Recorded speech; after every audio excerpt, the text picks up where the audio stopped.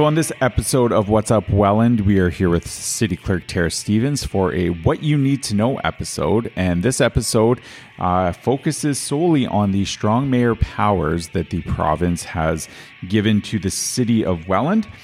So with that, there's a lot of questions, and here to answer some of them is our city clerk. And let's find out what you need to know about strong mayor powers.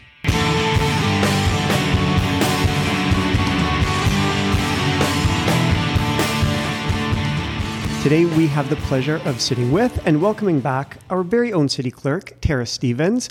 And Tara, we get to dive in with what you know to date with regards to strong mayor powers. So welcome back. And first and foremost, let's figure out what exactly are strong mayor powers. Yeah, so strong mayor powers. So it's been kind of a talk of a lot of municipalities recently because on August 21st, Ontario Premier Doug Ford had announced that 21 additional municipalities would be receiving strong mayor powers, which included the city of Welland. It has to do with legislation related to the Municipal Act as well as other Ontario regulations, which will apply to the city of Welland starting on October 31st, 2023. So in order for the municipalities to be granted strong mayor powers, the head of council was required to commit to meeting a provincial housing target. So that's what our Mayor Campion has done. So we've heard a lot about strong mayor powers, especially lately, and of course since they were announced. What is that taking the place of? What has the traditional system been? Yeah, so the traditional system was what they like to call the weak mayor system, where basically it was that the mayor only had one single vote, similar to any other member of council, and limited individual executive authority. So with then a shift in what the mayor's power was to what it will soon be, under this new strong mayor powers legislation, what exactly that you know so far will those powers include or shift to? Yeah, so there's a few different things. So under the new legislation, the mayor's powers would include appointing and dismissing the chief administrative officer or city manager, as well as various senior managers. That's with the exception of any statutory officers. So those would be your clerk, treasurer, chief building official, fire chief, auditor, and anything else under legislation that a municipality is required to have. The appointing chairs and vice chairs to committees and local boards, and creating committees of council and assigning their functions. Bringing matters forward to council for consideration if it's of the opinion that the matter could potentially advance a prescribed provincial priority in relation to the provincial housing target. Vetoing certain bylaws approved by council if, again, it's of the opinion that all or part of the bylaw could potentially interfere with that provincial priority. Proposing and preparing a municipal budget. So council may adopt, if a mayor was to approve this, the council may adopt or amend the mayor's budget, but then it gets a little bit more, I don't want to say convoluted, but a little bit more difficult, where the mayor can then veto the council's amendment, and then council may veto the mayor's veto. So it goes kind of back and forth. So there's some work to be done there to make sure we have everything in place. The strong mayor powers allow for directing city staff in writing. The mayor also has the ability to delegate powers and duties in accordance with the Municipal Act for the following: CAO, organizational structure, local boards, and committees. So in addition, the mayor is required to exercise power or perform a duty in writing.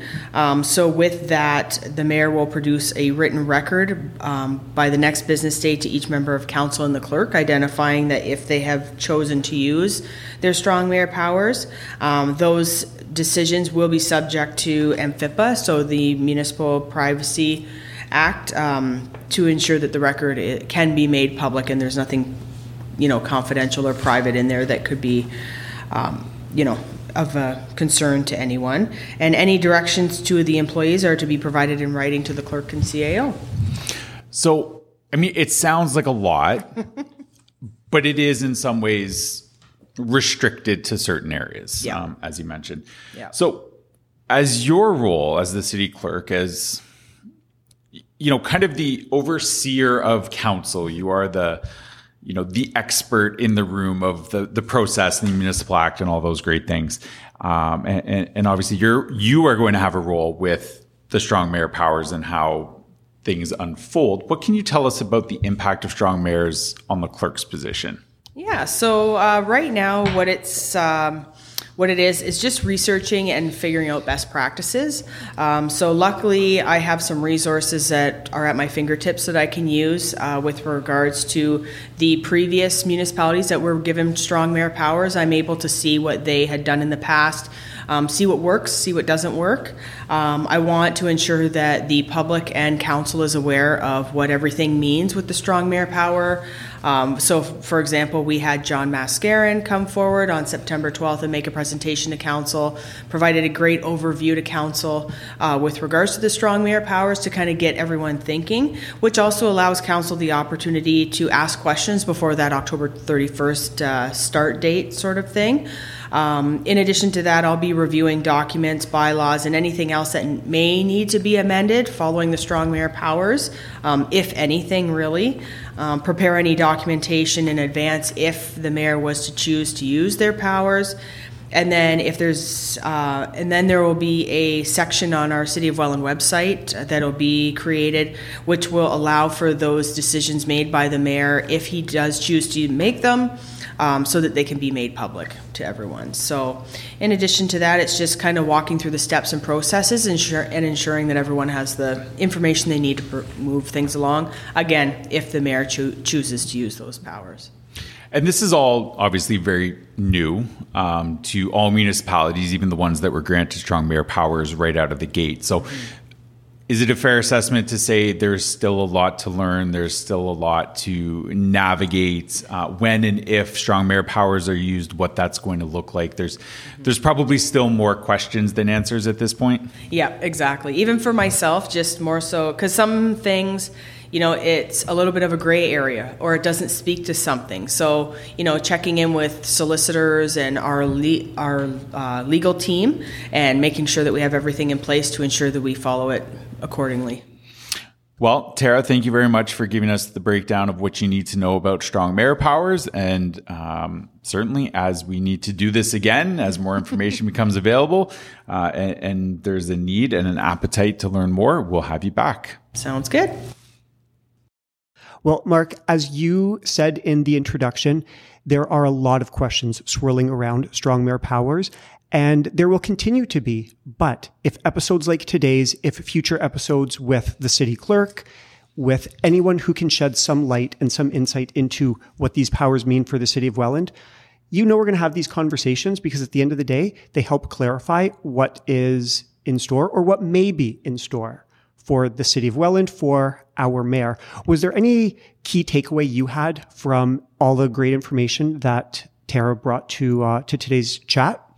I wouldn't say necessarily a key takeaway, Paul. I think it's just, again, we're navigating unknown waters. This is all very new for every municipality that's been granted the strong mayor powers. And, one of our goals of this podcast, but of our communications in general, is to get a handle on what this legislation is and to share with the public that information that we get from the province or from the legislation and try to break it down into ways that we can all best understand it. And as you mentioned, with so many questions and the newness of it, it's going to take a little bit of time for us to do that, of course, but I think, this is a good first start. And as Tara mentioned, we had a great presentation at council on September 12th from John Mascarin to really kind of lay out that initial framework. And even hearing him talk about it, there still are a lot of unknowns, even for somebody who's so well versed in the municipal governance world. So, lots to come, I think. And just, as we keep getting information, we'll continue to share it so that we can all take this journey together. I think it's significant that people are admitting there are unknowns and then working to fill in those gaps or working to fill in the blanks. And as we have more information on all things strong mayor powers, you can believe we will be back. We will be sharing that with anyone listening.